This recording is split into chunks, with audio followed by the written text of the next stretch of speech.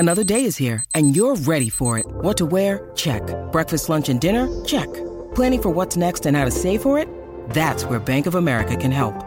For your financial to-dos, Bank of America has experts ready to help get you closer to your goals. Get started at one of our local financial centers or 24/7 in our mobile banking app. Find a location near you at bankofamerica.com/talktous. What would you like the power to do? Mobile banking requires downloading the app and is only available for select devices. Message and data rates may apply. Bank of America N.A., member FDIC.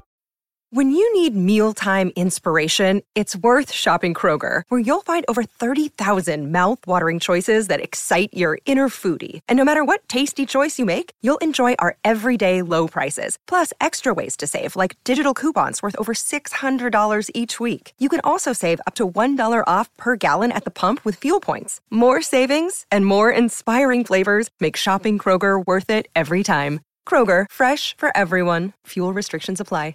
Welcome to Heart and Hand, the Rangers podcast, the podcast that's been up and down like a whore's drawers over the past few days. This week on Heart and Hand, from the highs of Thursday to the lows of Sunday.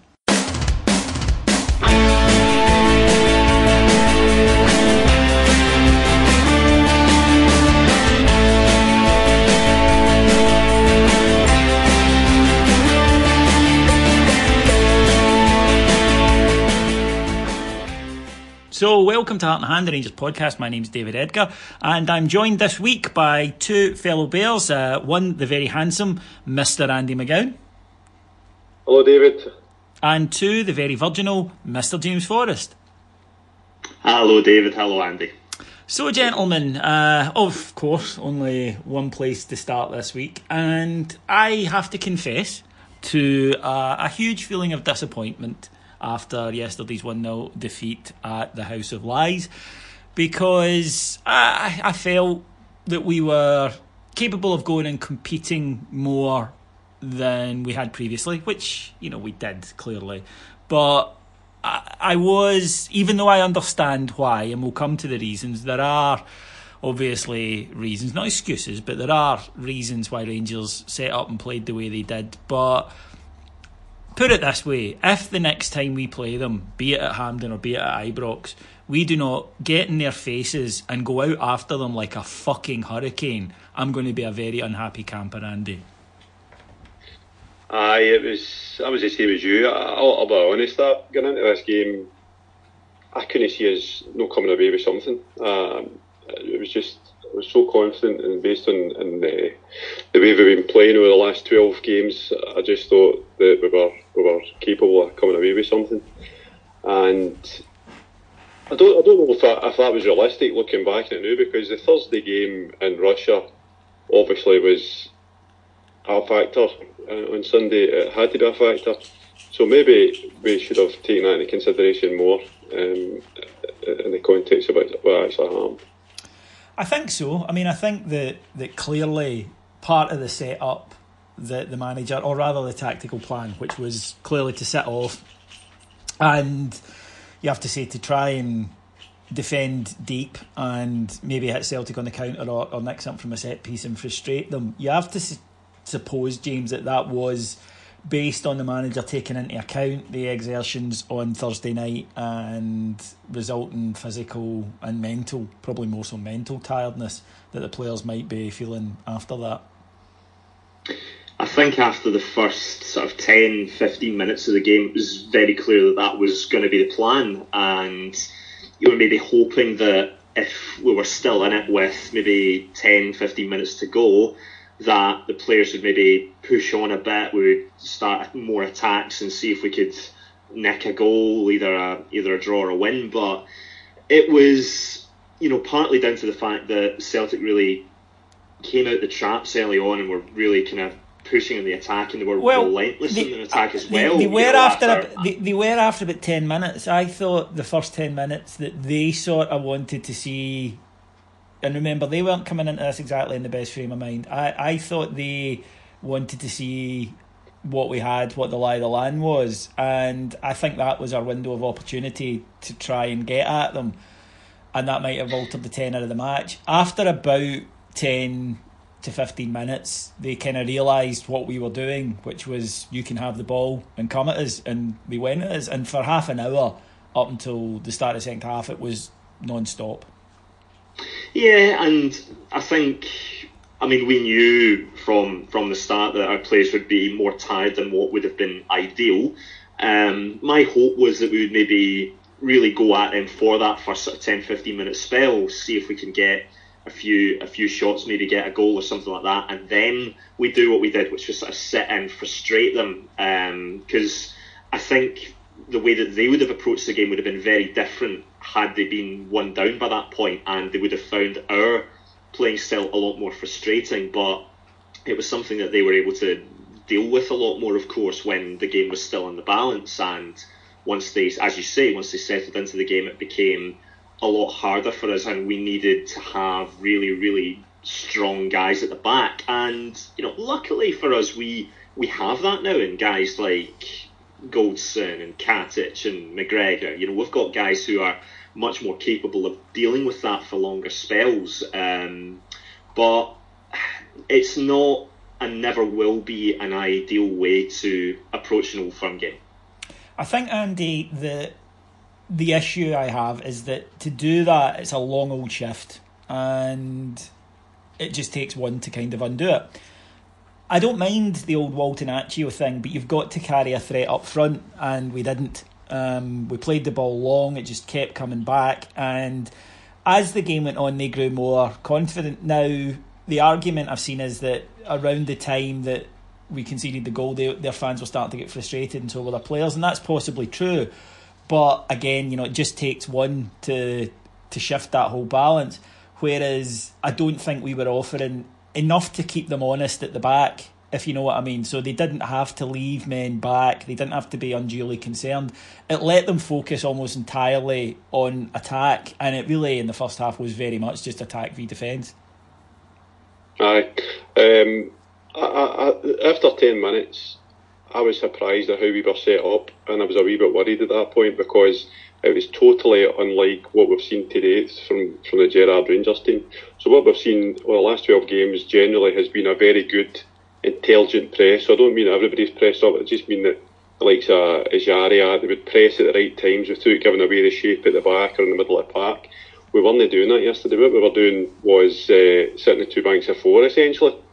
And maybe letting either Kent or Lafferty drift up too close to Morelos, and we were sitting in, and I thought, this is different, this is something that we've not seen so far, and you're right, the attacking threat wasn't there. What I've noticed is that in the Motherwell second half and at Parkhead yesterday, we've not done what we have been good at, which is be brave in the ball, take the ball for the goalkeeper, let the centre halves build the play for the back, and actually work through teams and get them moving. We've tended to, as you said there, hit it long diagonally to Lafferty's head, take the easy option and just hit it long without actually trying to build play. And that was a concern to me yesterday, because, as you say, as the game went on, that became the kind of default for us, and it just gave Celtic a signal to say, look, we're going to hit the ball back up to you. They're good at building for the back. We're not going to press you too much at the back, and they can pick their play. So as the game went on, their pressure was increasing as we know, and eventually it got to the point where we were so entrenched in what we'd started to do that we couldn't get out. We couldn't start playing the football we know we can play, and we only seen slight glimpses of it in the last 10-15 minutes. That actually something started to change. I think that for me the problem there, as I say, was it allowed Celtic to just focus entirely on coming forward without having to worry about their weakest area, which is their defence. So their defenders could push up, and Rangers never really looked like troubling them in that first half. We also allowed Ncham, who's their best player by some distance, to play. Having watched the game back, because obviously when you're sitting watching it at the time and everything seems as though it's going to be, heart in the mouth stuff the whole time, a few things to point out is that Celtic didn't really get in behind us that often. Now, yes, they have, as has been pointed out endlessly, they hit the bar twice in the first half with a long shot and a header at a set piece, but they weren't playing their way through us or just walking through us the way they did in matches we've seen recently. Connor Goldson was even better watching it back than I thought he'd been at the time, and I thought he'd been good, don't get me wrong, but he's a magnificent centre half, James. colossus. He really is. It's no coincidence, I think, that our worst defensive display of the season, which was at Fir Park, coincided with his worst game for us. You know, I think he is magnificent at what he does, both in a defensive sense, but also, you know, I've said it before, he's got a wee bit of the Bougherra about him. You know, his distribution's very good, and he can come out with the ball a wee bit as well. So he's got the full package. We should feel very, very, you know, pleased to have a defender as good as that at the stage that he is at his career with us. I think he's fantastic, and yeah, you're right. He's not someone who's going to get bullied by any attack when he's on form. And we said this actually after the Motherwell game. Well, we hope that's his bad game out of the way, and he'll have two solid performances against Ufa and Celtic, and he absolutely did. It's just a shame that the result went the way that it did, but he absolutely, among a couple of other guys in the team, I think as well, did all that he could to help the side. As the half went on, Celtic, as I say, had most of the play. But like I said, when you watch it back, they weren't playing their way through us. Their wide men weren't getting a lot of change. And our strategy in terms of defending was, to a point, working. We did rely on some good saves. Alan McGregor making a good stop from Edouard, although he really should have scored. And, of course, as I say, they hit the bar twice. And you can say we rode our luck a little bit. One thing that I do want to say that's kind of annoyed me is I've read on social media quite a lot is people saying, well, if it wasn't for the defenders and the goalkeeper, it could have been 5-0. And it's like, well, yes, that's why you have defenders and a goalkeeper. That's why we bought better ones. That's why we didn't just keep Russell Martin. That's the idea of it. So that's not luck. That's us planning for this. But I did think that we looked jaded, and I did think that we sat off them, and it didn't really look like the Rangers team that we'd been witnessing up to this point.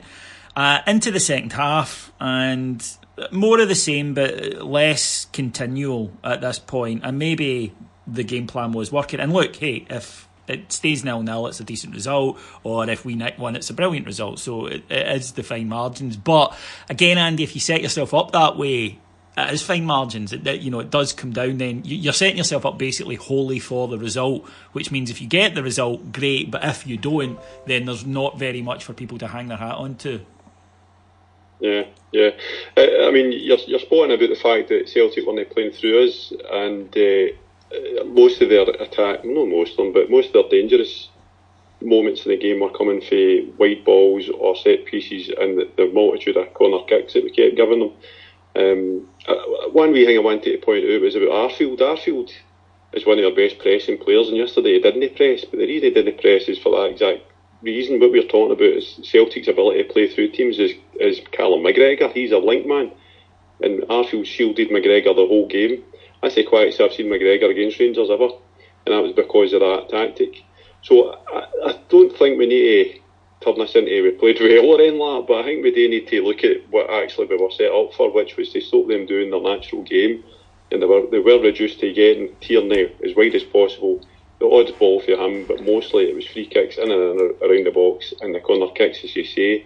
The problem is that the way we set up there is we need to get the first goal really to have a chance of winning the game. Once you lose a goal, it becomes very, very hard then to turn that game for what you've been playing into the kind of attacking force that we've seen to kind of try and get a result out of it. There was no zip yesterday, there was no legs, and again, can we be surprised at that after the kind of mountainous result we got in Russia? I don't think we can underestimate that. But I'll go back to what I said earlier. I think we could have had a different game yesterday if we'd been a wee bit braver on the ball. And for that, I'm talking about our three midfielders, Ajaria, Ryan Jack, and Arfield. I just thought that we didn't take the ball off the goal enough, we didn't take the ball off the centre halves enough, we didn't try to do the things that we're good at, which is play football through the field. And I think if you're no holding on to the ball, you're going to have wave after wave of attack, especially when Celtic with their tails up. That's how it played out yesterday. I think that was our biggest problem. I totally agree. I think Rangers set up to play 50% of a football match, which was the defensive side, and that was clearly the intention. That's how we were set up, and they did it. And to be honest, they did it well. But we expect a bit more, certainly in this particular game. I hoped for a bit more. I get that there are circumstances, but it's left me flat. It's left me disappointed. I'd be lying if I said I didn't. And we'll come to, I'm not panicking or thinking, oh, we're doomed or anything. No, we're not even close to it. I understand the circumstances, but it was a bit frustrating. But to echo your point, I 100% agree. There was a lack of that word that you used there, was bravery on the ball. There was a lack of wanting the ball in tight spaces but using it for possession, trying the pass, moving it, doing the things that we've done. And look, when you're playing for Rangers, to get anywhere, you have to be brave on the ball, because A, it's going to be in big matches like that against Celtic, or B, you're going to be getting pressed or harried, or teams with massive defensive lines against you domestically. So you have to have that confidence in yourself to take the ball, and we have been doing it, but we didn't do it at all yesterday. In the end, we just resorted to lumping it to the two strikers, who, there wasn't an awful lot they can do. And you end up, James, you don't play to a striker then, you start playing at them, and that's all Rangers were doing, which was get ball, kick vaguely in direction of Lafferty or Morelos, hope. And you're not going to score from that position, and more importantly, you're not even going to threaten to get Celtic thinking about, we need to leave a man back, we need to do this, we need to do that. You let them focus entirely on their game. It's a hard task for any attacker to be, playing that game. More often than not, the ball was up to Lafferty in the hope that he's going to knock it on for Morelos, and then either he takes on the shot, or he maybe plays it back to Lafferty or something like that. And if that's what you're going to do for 90 minutes, then you've got to be, you're always going to need that little bit of luck for it to come off on that one occasion.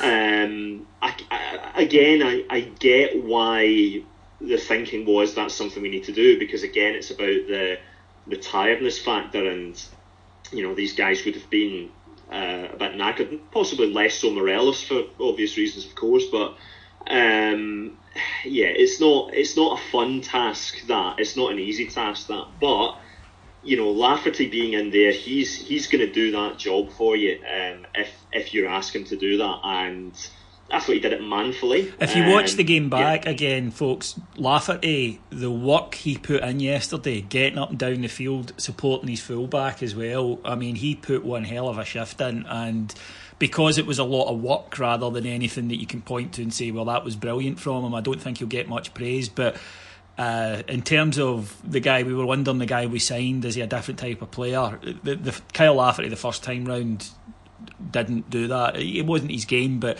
he had a hell of a shift yesterday, and I was really impressed, as I say, with even there was 5 minutes to go and he made a 70-yard run tracking back to stop Celtic getting easy possession. It was things like that, and I just thought deserved praise.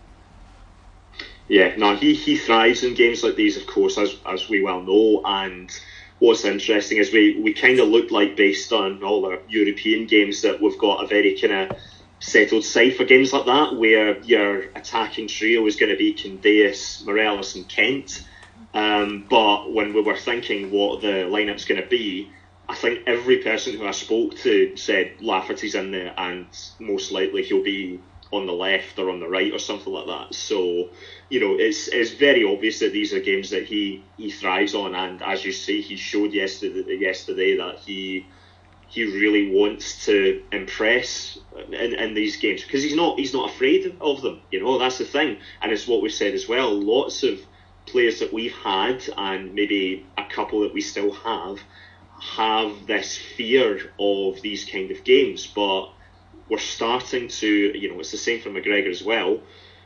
These guys don't fear that, and you saw that with Goldson too. So there's less fear involved, which is why I think that, you know, result and performance, yes, disappointing, but you can't criticise the heart of the team, I think, because, you know, they showed a lot more than what we've seen going back a good couple of years. So small positives you can take from situations like that, but I think that's one of them. And, you know, performances like Lafferty's and Golson's and McGregor's are prime examples of that. Yeah, I mean, I think that I can't criticise the effort and the work rate, and I'm sure there are people at home sitting saying what I would normally say in those circumstances, which is, yeah, but that should be a given. But we saw Andy last season when it wasn't a given and when players didn't work as hard as they had to do. So that is good. But again, while there was no fear of Celtic, and I'd agree with that, I think we showed them too much respect. Absolutely. I mean, the what we've seen so far for the Gerrard Rangers is that they are well coached, they're well drilled.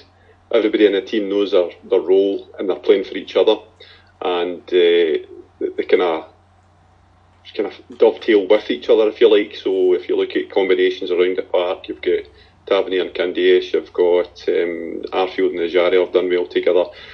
Things like that are happening, which gives me great heart going forward, and was one of the reasons going into the game. I thought we were a team that would be able to go to Parkhead and kind of do what we tried to do yesterday, which is sit in to a degree but able to hit them on the break.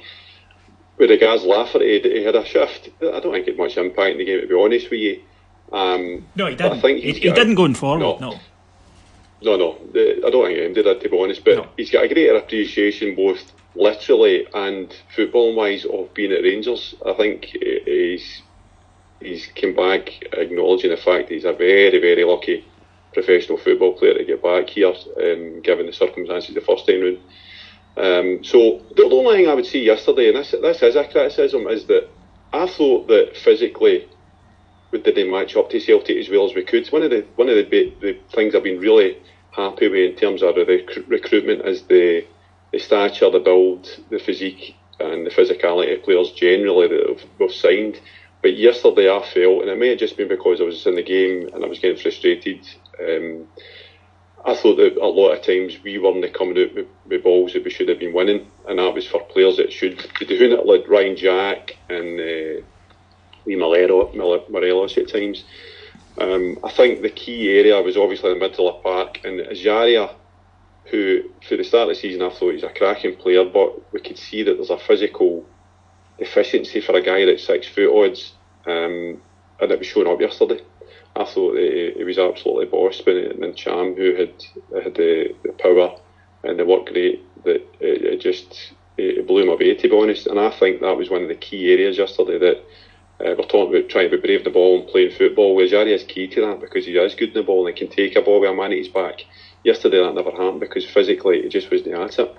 I agree totally. Physically he wasn't capable, I don't think, yesterday, and he looked like he was done. He looked as he had nothing in his legs, and he was a passenger, in all honesty. And I agree, I think he's a good player. I think he's been important for us. I think he's played well for us. But yesterday was not his game. I was surprised that he started, in all honesty, because he put such a shift in on Thursday night that I thought the manager might freshen it up in there a little bit. And as we say, ironically, of course, Rangers concede when they are a bit further forward. Ryan Jack gets caught by Tom Rogic on the edge of the box. I thought it was a free kick. Thought it was a free kick at the time, but still, I'm not gonna. For all the gleeful Tims that'll be listening into the show, trying to who are waiting for me to greet about it, we've still got 80 yards to deal with it, and we don't. So from that point of view, shit happens. It's one of those decisions, James, that I think a referee gives if it's a defender, because if it's on a defender rather, as we saw with Morelos and Lafferty, he gave them constantly.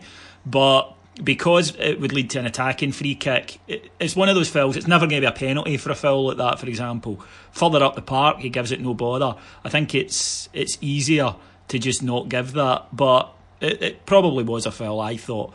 But afterwards, they then break, and Ejaria misses his opportunity to haul Rogic down, which he should have done, and took the foul, took the booking. Celtic break on us, have the advantage. Poor from him and Tav. They don't work hard enough to get back. Celtic cut us open, tap in for Edouard, 1-0. Dynamic of the game totally changed. Aye, on the Phil, I was kind of with you at the time. I thought Phil, but looking back on that, I get your point. It's probably about where in the park that does take place. I think that's fair. In the middle of the park, you probably do give that.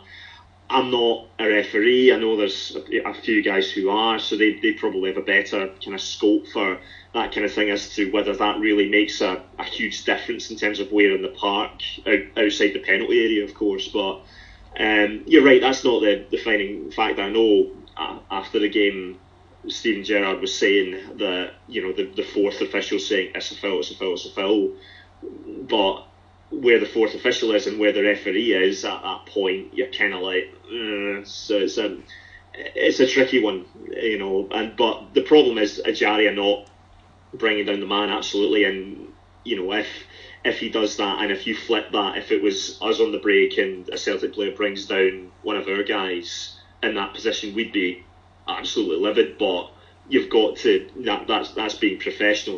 You've got to take the foul, you've got to take the booking if you've got to. But I don't think Ejaria is that kind of player that is necessarily about, you talk about attacking work rate and defensive work rate. I think Ejaria is much more attack-minded than he is defensively. Not to say that undermines him as a player, because I think you're right. I think he has been very, very good for us up to now, but I almost think that games like these aren't quite what he's ready for yet. I think he's still got some maturing to do in terms of, these emotional games almost. Ideally, you'd have had someone like Koulibaly in there. Oh, we missed him dreadfully. Him dreadfully. Absolutely. I think if he was fit, he would have been in there instead of Ejaria without question. And I think he would have brought Rogic down in that area, no question whatsoever. But again, we're talking about this once again. Tavernier getting caught out in position, not tracking back, because he, again, we talk about attacking work rate and defensive work rate. Tav is just, as a defensive fullback, he frustrates you so much, even though he actually probably had one of his better defensive games. He's still not there at the crucial moment, and it's just annoying as hell that you have to say this time and time again. And the guy has so many defenders, ironically enough, but it's just, how many times do we need to go over this with the guy? He needs to work on this part of his game a lot more, because too often, especially at the moment in games, we're finding that he's one of the, if not the culpable guy in conceding goals. So it's very frustrating. But at the time, and again looking back on it, the goal came at a point where you're thinking, it's only a matter of time if we continue to play like this. And as you say, the frustrating thing is when we actually start to show a bit of attacking intent, it's when we concede. So, the game plan up to that point has either just gone out the window and they've tried something else, or that was always part of the plan, get it to 60 and then, let's press up a wee bit, let's try and see if we can nick a goal. So, very frustrating. Andy? I thought Ryan Jack was really poor at that. So forget about the foul. I thought his attempt to win the ball in the air was diabolical, to be honest, for a guy of his capabilities. I was really disappointed. It was a foul. When you hear John Beaton saying it's a foul, that tells you how much of a foul it was, right? I don't think you should be losing the ball at that part of the pitch and losing a goal for it. As we know, we've just spoke about that. So I think Ejaria and Tav, you've covered that, James. But what I want to say about the decision on the foul is, in the context of that game, Colin was getting fouls for things against Morelos, right? Where you would look at them and say, right, if that's a foul, how in the name of fuck is that not a foul then? Because it was just one of the ones where, in the context of the game, you say, well, that's a foul, because he'd been getting foul all game for it. And he doesn't for some reason there. Now, I'm not going to say, right, refs are out to get us and all this kind of carry on. I'm not into that, right? But what I will say is, Caixinha had this last year, and I'm not saying Caixinha would still be here or anything like that, right? Don't even start saying that's what I'm saying. what I'm saying is that Caixinha was sunk before he even get a chance, because we look back at the Hibs game and all that kind of stuff last season, because of poor decisions, and the accumulation of them was that semi-final against Motherwell, which was actually his swan song. Gerrard's getting fine margins against him when it comes to referees in Scotland, which are costing us big time. Right? We've got the Aberdeen game, we've got periods at the Motherwell game, we've got that yesterday, we've got the sending off at St Mirren. These are things that, over the kind of body of evidence, you can say, right, well, hold on a wee minute, is this just refereeing standards are so piss poor, or is it a case that everybody in Scotland is subject to these? I don't know. But yesterday, that was a foul. We should have dealt with it better. But I was really disappointed in Ryan Jack's attempt. I thought it was a bread and butter win in the body air, and that had been back in their box. I think Partick Thistle fans this weekend would probably say it's all of them. For those of you who haven't seen it, just look at Partick Thistle disallowed goal from the weekend, which was spectacular in its ineptness. Then after it, Celtic, I think, decide that they'll sit back and try and hit us on the break. Rangers do come more into it. Alfie works himself a good chance and forces a save from the goalkeeper. Our best chance falls a few minutes for the end. James Tavernier in the box takes a shot early but screws it wide, and then the game sort of just peters out. Rangers get much more territorially and are obviously coming forward, but don't create an awful lot during that period, if we're being totally honest. And in the end, much as it pains me to say it, Celtic deserved their victory. They were the better side on the day. We've touched upon the circumstances of the travel from Russia, which I think is probably the main thing, and a gruelling match as well, but I think the travel in particular just adds to that, just, if you like, amplifies that and makes it more of an issue. And I think that there have been signs that the team could do with this couple of weeks anyway, of the international break over the last wee while. So we've got here just now. But I'll be quite honest, Andy, right?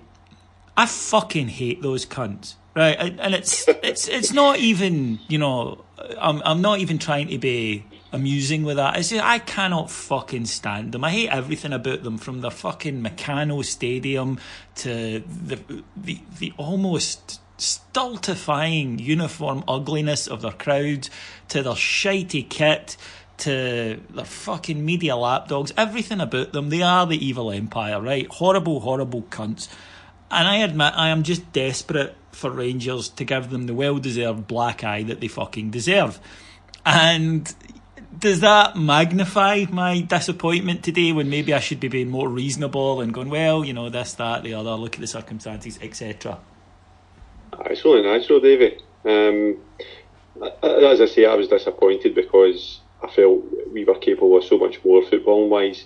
And as you say, this desire just to turn the corner when it comes to playing Celtic is palpable amongst us Spurs. So it's only natural. However, I've got a wee bit of a different angle on this. I'm a wee bit more sanguine than I should be for a Rangers supporter that's just watched my team get beat yesterday after them for the whatever time it was. What you've got to remember, and what I would say to my fellow Bears that I'm privileged enough to speak to in this podcast, is that what you've got to remember here is that their world will collapse if we ever get this right. And they're singing about 10 in a row. Mentally, they've achieved 10 in a row. And the hubris is there for all to see, you know what I mean? Laps on and all this kind of stuff. If this doesn't come through for them, then you're talking about a mental scarring, which is up there with Helicopter Sunday again. So we have got to sit here and remember that they've got so much more to lose than us right now. Do you know that? And I think at some point, if we lay a glove on them, because that was the annoying thing yesterday, we didn't really, over the 90 minutes, we didn't lay a glove on them, if we're being serious. But over this season, if we start to apply a wee bit of pressure to them, and actually the seed of doubt is put back in their mind, because I think the seed of doubt was starting to ferment with this transfer window, right? Because they're sitting there saying, we're throwing away 10 in a row and all this crap, right? I think if we can actually get that to actually grow a wee bit, then you've got a chance. Now, we go back to when we were kind of super dominant and we were going for 9 in a row, 10 in a row and this kind of stuff. Once you go 10 in a row, I don't know about you too, but you start to get squeaky bum time, as Fergus used to say, because once you get to that point, it's all or nothing. nobody's ever going to look back and say, oh, I remember the 8 in a row team with Celtic and 6 of them were when Rangers were in the bottom leagues. Nobody's going to say that's a good thing. They need to achieve 10 in a row. We need to remember that. And we need to remember that this house of cards phrase that's becoming more and more apparent is a true thing. Now, if we didn't beat them yesterday, and if we did beat them yesterday, does it mean anything along the bigger scale? Probably a wee bit of a black eye, as you say, plus it would give us tremendous belief. But going into this season, what we've seen the last 12 games, personally speaking, I've got tremendous belief. I am telling everybody that listen to me, I still believe that we will challenge. I might be dreadfully wrong, and I might be eating humble pie in 2 months' time, I don't know. But I just think that there's a wee bit more palpable resilience, there's a wee bit more quality in the team, and this will come right because we've got the right man in charge. I think so. I mean, people know who listen to the show, I love the manager. I think he's doing well overall. I think he got it wrong yesterday. I thought his substitutions as well were too late, and I think he had a bad day at the office, but he's had more good ones so far, and I think that we are on the right track. And we do need to remember, I know this is boring for people, but we do need to remember it is 2 months into it. He said a great thing afterwards where he said they've had 150 games, we've had 12, and it's spot on. We need to keep moving forward. We have a series of matches which on paper, James, should be 15 points coming up now. And I think this is the test. I think that we'll be in a better place to judge where we are in a month. Because I would say overall, you take everything into context, you look at Europe, you look at, domestically, which has been disappointing, and I know that some people have said 5 from 12, worst since 1989. Well, firstly, we won the fucking league that year, and secondly, I think we can all see why the situation is. But yes, I'm disappointed. I was more disappointed in terms of the result with Motherwell and Aberdeen, because that's 4 points we should have had, in which case nobody would be bothered at all. But I do think that he's the right guy, but he did yesterday have a bad day at the office, I thought. Oh, without doubt, he's the right guy, but yes, he got it wrong yesterday, particularly the substitutions. So I'm screaming and thinking, where is Candeias? I was thinking, why did it take so long to get him on, and why is Middleton coming on before Candeias and stuff like that? Because I'm thinking, someone like that that's going to help out to have a wee bit more, who's got that bit of press and a bit of speed and a bit of drive, would have really made a difference. So I don't quite understand why it took so long for that substitution to happen. But I think it's important to remember as well, you talk about the league, 4 games so far, 3 of those 4 games are probably some of the toughest games that you're going to get in the league this season. Away at Aberdeen, who, we are their cup final every single year, every time that they play us. We are their cup final, so they're going to give everything there. And for the first game of the season, that's amped up even more. And it's just 6 seconds of switching off right at the end that costs us getting a very, very respectable victory, considering the circumstances. St Mirren, routine win, considering we're down to 10 men for a long period of that as well. Motherwell, they are, they're going to be one of the, tougher teams to play in the league this season by far, and the way that they play is, that's how they play. I'm not going to criticise it, that you've got to be able to match that, but they are tough as well. And then you've got the Midden yesterday as well, so that is a tough set of fixtures to start with, and 5 points from 12 isn't good enough. It's never going to be good enough for Rangers, absolutely. But then, if you take into account not only Europe but the League Cup as well, away at Kilmarnock, that's not an easy fixture, as was found last season, but probably our best domestic performance came in that game. So again, there's another sign of improvement, and Europe just blows the idea of this season up to now being somewhere in the region of, and I'm quoting what other people have said here, disastrous. Yes, completely nonsense. It's not at all, because did anyone expect us to be in this position in Europe? No, not at all. I think the majority of us thought that Maribor would be the kind of curtain call for us on that for this season, and to be where we are in that is sensational. And see, to be honest, if you had given me that scenario the past week there of we get the result at Ufa, but we just come up short against Celtic, I'd have probably taken that, because Europe, for what it gives us, for the prestige, for the income that it gets, for the nights under the floodlights at Ibrox, absolutely by far that outweighs one game of theirs, because we've got another 3 games against them over the season. And the point that Andy made about they'll implode if they don't do 10, they will implode the next time that we beat them, because in their opinion they are completely unstoppable against us. If we beat them just a one time, then that will be, you will see something rather remarkable from them. I absolutely guarantee it. And the fact that we lost yesterday, it just means we're one step closer to getting that win. That's a positive way of looking at it. Although I must admit, I feel confident going forward that we are going to beat them. And I know that some Rangers fans will say, "Oh, there's nothing to suggest that." I don't think that's true. I really don't. And I'd love to be playing them on Wednesday at Ibrox. I would love a go at that. But it is what it is, and we'll need to wait.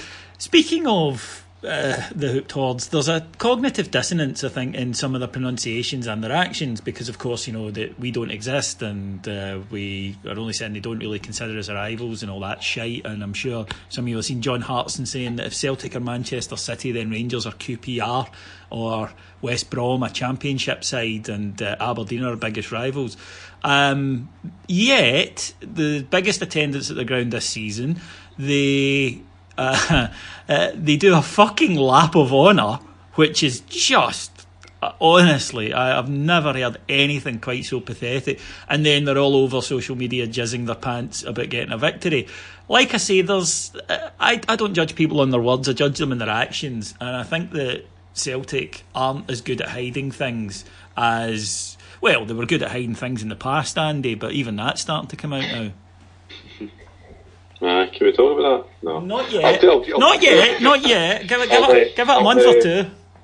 I'll tell you a wee kind of insight for yesterday. So I was lucky enough to be there. Well, lucky enough to get a ticket, I should say.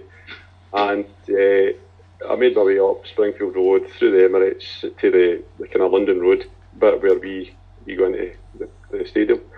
And they call us zombies, right? Which is amusing, because if you've ever watched Dawn of the Dead, right, you remember when all the zombies kind of make their way kind of intuitively to the shopping mall, because that's where they go, and they all stand at the wire fence, but they can't get through the wire fence because they're too stupid to get through it, so they all just stand there and stare through the wire fence at the shopping mall.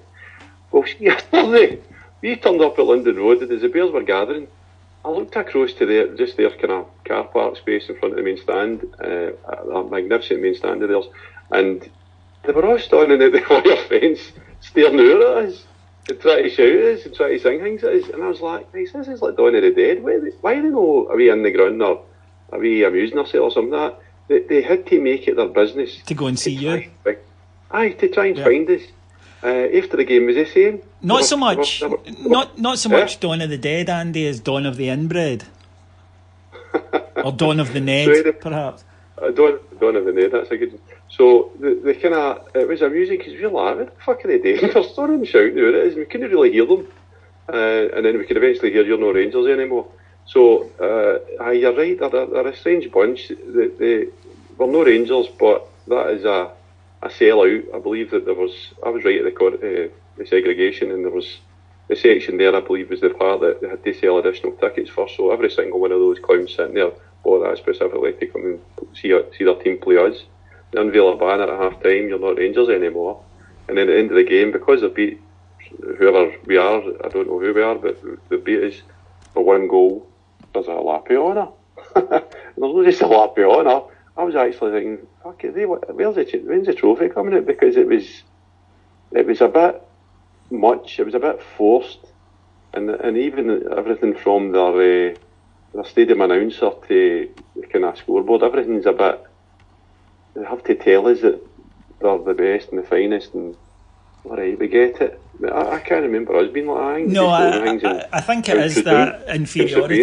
Yeah, it's true. It's the same when they contact me on social media, and I don't know why they bother. I could just block the fuckers. You know, if I wanted to read comments by illiterates, I would walk to a local special school, which, funnily enough, is a saint something. But it's always affirmation. It's always, we're great, we're so wonderful, you can't even challenge us.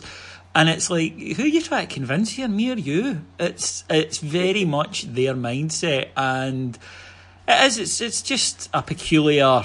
I mean, their inferiority complex is well deserved. They have mirrors, I'm sure, so it's understandable that they have that sense of inferiority. And who knows? Maybe it's the schools. I don't quite know. Now, before we move on, Andy, you did want to draw attention to some of the Neanderthal behaviour from some of their players.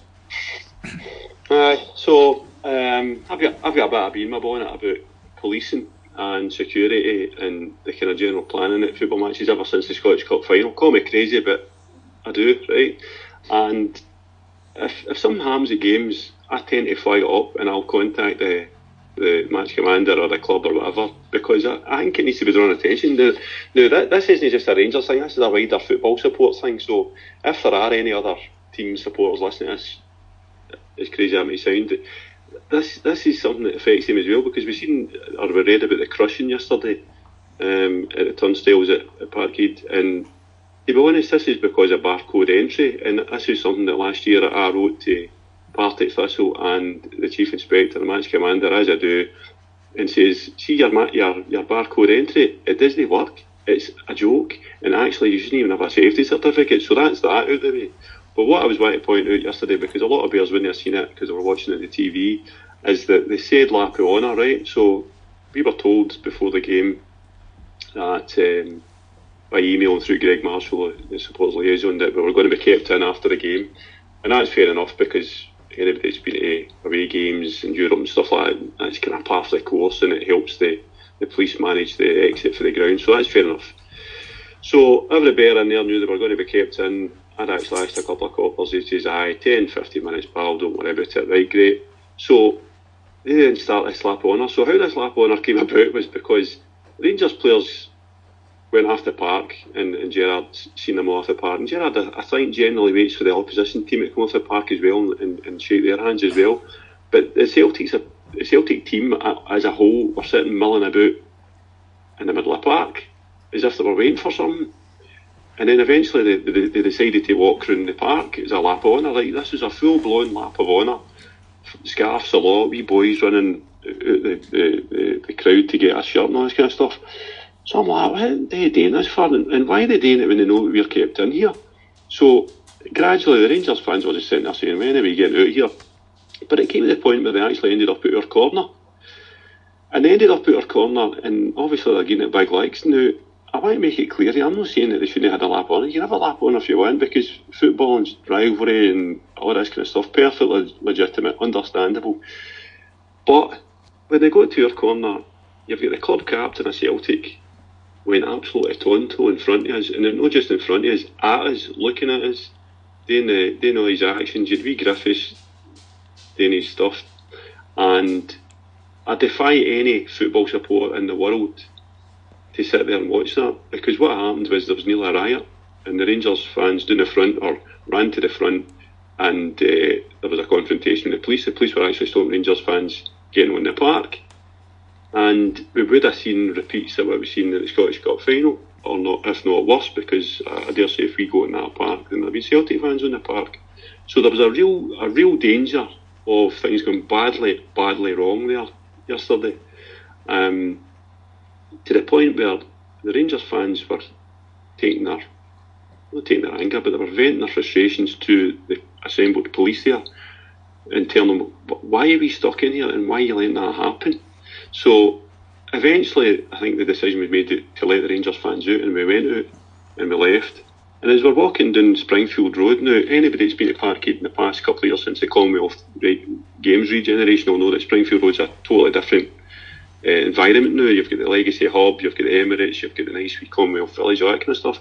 I have never, ever seen a Celtic fan anywhere near that street when the Rangers fans are going back to the bus. See, yesterday, they were at either side of that road for some reason. So they were actually standing at the side of the road, held back by police for whatever reason, I don't know.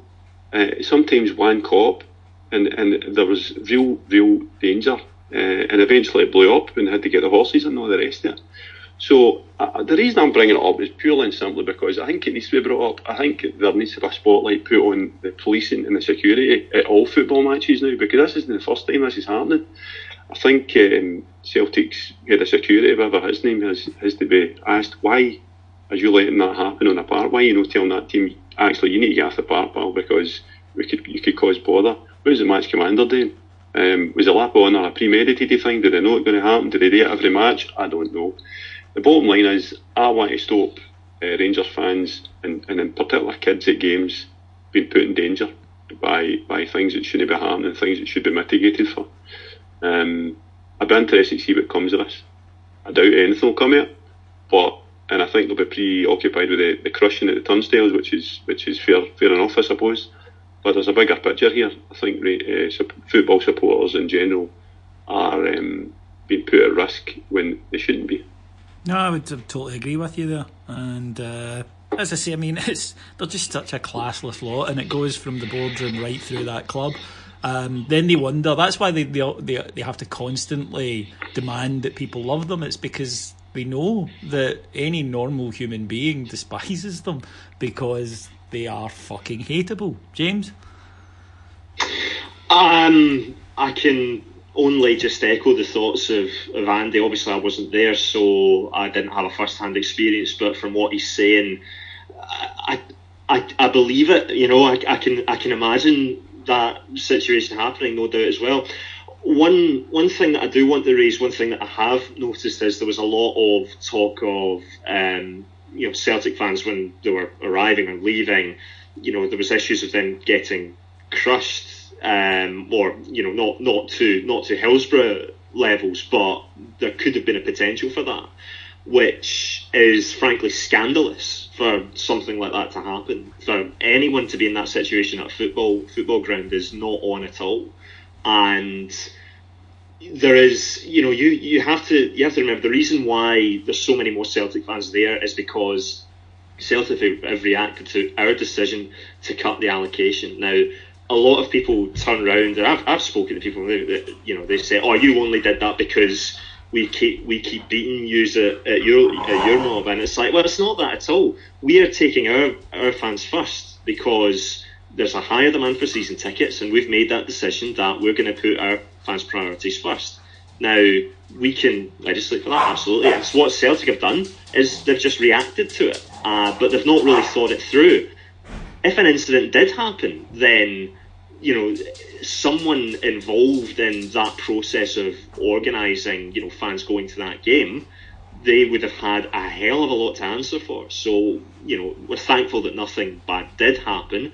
But if it did, then they've done that on the back of what we've done, which is perfectly legitimate. So, there seemed like a lot of issues yesterday, and it seemed strange that it seems strange that all sorts of things go on, but it's an Old Firm game. Things are going to happen. You're going to get stories now of people getting chased, people getting stabbed, all that kind of stuff, and it's just a nonsense. They are the most hypocritical lot that you could ever find when they say, you don't matter to us anymore, and yet they act like that. It's stupid. It's pathetic from them. Good riddance. James, I agree with everything you said there, and I think it is an important point, but I was really kind of aiming more for you to just go with what a bunch of cunts are Celtic angle. So I know, but trying to give no, you're gonna you're the kind of posh Ponzi one now on the show, right? I'm grooming you to take over, not Celtic grooming. I'm grooming you to take over from Scott, and read me better, James. I was going for basically what I wanted you to do was to call them all cunts, challenge them to a fight, and then sing the sash with add-ons. So just sit there and think about what you didn't do. I think is probably. Can I make up for it by telling a story about Gigi Picali? Maybe next week. Right, just before we wrap up for the show. Oh, before we do, I think this is obviously negative after an Old Firm defeat, but I think overall, I wish we had 4 more points. Right, absolutely. But if you'd said to me that we would be in the position we are right now at the start of the season, Andy, I would have fucking swallowed, I was going to say your hand, but other appendages if necessary, to be here. I'm over the moon with where we are, regardless of yesterday. And going into this game yesterday, I still said, like, if we get beat, there is too much going on correctly on and off the park, but particularly on the park, to throw the baby out with the bathwater because you get beat off Celtic. Now, the European thing is, you can't just have that in a bubble and say, well, that's Europe and this is domestic. No. You have to look at a squad, you're the piece. We have had a super early start that's sunk us many a time before, sunk better teams than us as well. We've come through it fantastically well. Sunday at Parkhead was just a bridge too far, probably understandable, probably give them the benefit of the doubt. Yes, there was things we could do better, but I think this team, and most Bears listeners that have watched the team, should be taking great heart for where we are. We've got players that haven't even kicked a ball for us yet. We've got Grezda, we've got Worrell. the boy Worrell just signed as well, who incidentally looks like a brick shithouse when you see him in the flesh. Good. I'm very positive going forward. You mentioned the next 12 games. I just think if we get through September, we should be fine, and then we take it from there. Now, we have an announcement. Drum roll in your head, etc. And that is that they said I would never play at Ibrox. Well, it turns out they were wrong, because on Friday the 28th of September, Heart and Hand Live will be taking place in the Ibrox suite at Ibrox Stadium. Yes, the club have asked us to do one of our live nights at the stadium, and obviously we have agreed. A big signing for them, James, this summer. Heart and Hand Live. Yes, massive. I'm incredibly excited about this, so much so that I'm going to cut a holiday date one short so that I can make it. It's going to be, it's going to be fantastic. I can't wait for it. But yeah, brilliant. Kudos to both yourself and everyone involved. I think it has to be said, because of the work that's gone in and the community that's been built up. Everyone involved, listeners, whether you're on Patreon or not, you've kind of contributed toward this happening. So yeah, it's onwards and upwards. Happy days. Tickets will go on sale for this on Thursday night at 7 o'clock online. They'll be on sale on our Twitter feed, be on sale to patrons on the Patreon site. Before that, though, they'll get exclusivity at it, and we're very much looking forward to it. It's going to be a great night, and I think it should be entertaining, Andy. I think we will very much look forward to it. There's going to be journalists coming hoping that we say certain words. I was going to say, we've had a good run. I've enjoyed it, Davey. Enjoy your retirement. Enjoy my retirement at HMP Saughton. I hear the rooms are fairly uniform. So yeah, please keep your eyes peeled. You'll be able to get tickets, as I say, on our Twitter, on our website, heartandhand.co.uk, which we urge you all to visit. And you can also now follow us on Instagram, which is just Heart and Hand Podcast. At Instagram, if you search for us, all the latest news, cool stuff happening over there, please go and have a look at it. And of course, if you want to donate more money to us, I should point out incidentally, you're not just donating money to us with this live show, it's the club. That's the point of it, that's why we're doing it. But although of course with ticket prices coming out, and I'll just get your thoughts on that actually before we wrap up, gents. Ticket prices for the 3 European games for season ticket holders, the package is £105. Your thoughts, Andy? I think it's fair. Great, fair enough. And with that then, I will just tell you to visit us on Patreon, which is patreon.com/Heart and Hand. Usually 4 or 5 shows per day on everything related to football and other stuff as well, actually. I think you'll enjoy it. Please check it out, just $1.99 per month. Thank you to our executive producers in London, Mr. Mike Lee and Paul Miles, and thank you to my 2 guests today, the irrepressible James Forrest. Thank you very much, David. The ever wonderful Mr. Andy McGowan. Pleasure as always, David. I'll be back to talk to you next week. There's no Heart and Hand Extra this week because obviously we don't have a game to preview due to the international break. But until I speak to you again, everyone have a fabulous week, and I'll speak to you next week. Cheers, bye.